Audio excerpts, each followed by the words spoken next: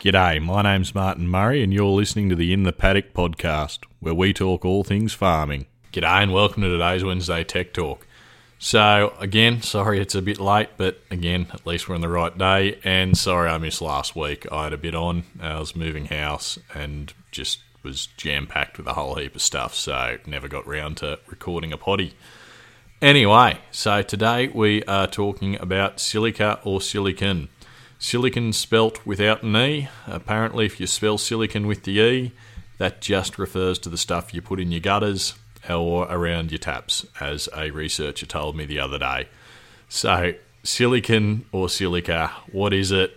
Do we need it? And what can it do for us?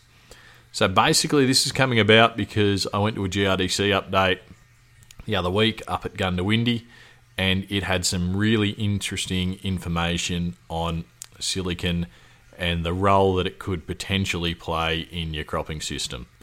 So, what is it? Well, for a start, it's a non-essential nutrient.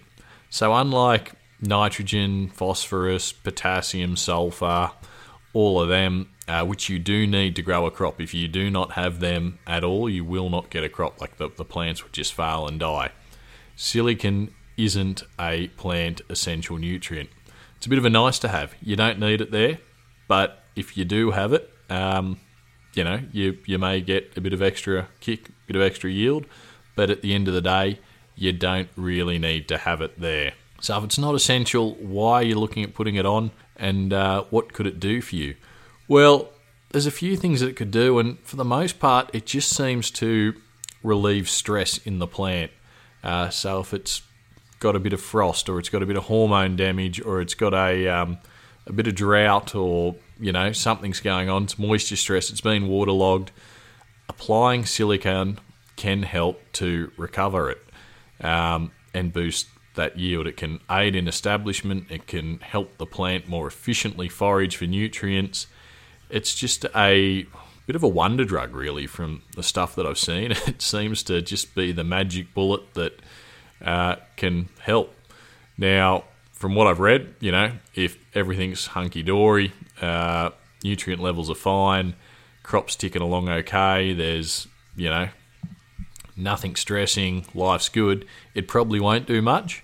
But when you do have those other stressful factors, then it may help and it may do something.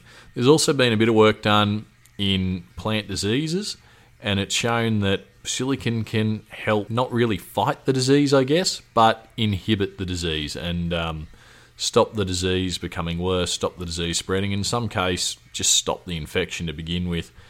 It's really strange but really interesting stuff. So what do you need to know if you're going to look at these products and have a go with them, have a play, and see what you can try and do in your farming system? I know myself personally, I'm going to get a bit of silicon and have a bit of a go in my crops this year. We'll be putting it on the linseed, maybe the durum, and just see what happens. I'll be keen to see what happens. It's just going to be interesting for me. So first thing you need to know is that not all silicons are equal. What you need to look for is the amount of monoacylic acid, which is the plant available form of silicon. You can get a product that, says it's whatever percentage silicon, but none of that might be plant available, and you may not, that if it's not plant available, your plants aren't going to take it up and you're just wasting your time and money. So that's the first thing you need to know. You need to look for a product that has highly available plant available silicon. You're looking for that monoacylic acid. Next thing you need to know is just how safe it is, which is a bit of a weird one. But I don't know if you guys have heard, it just pops up in the news every now and then. There's a bit of an issue in the stone cutting industry. So all those, granite bench tops, that sort of thing. A lot of the guys that have been doing that without proper respiratory equipment have ended up with a thing called silicosis of the lungs, which is similar to what you get from asbestos. It's not great.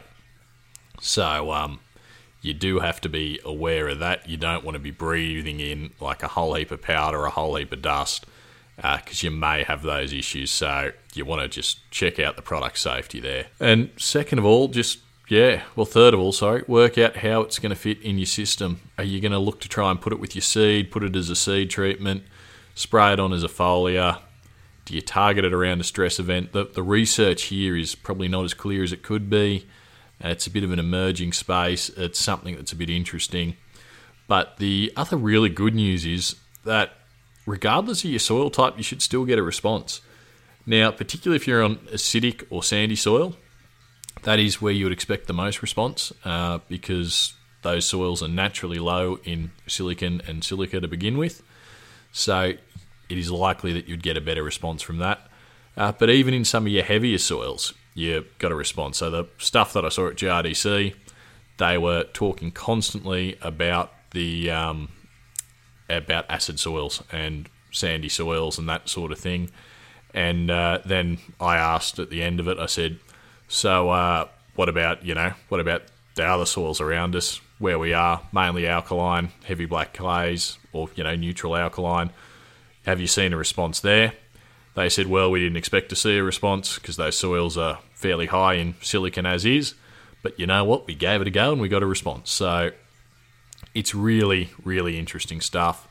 I'm fairly keen to give it a go myself.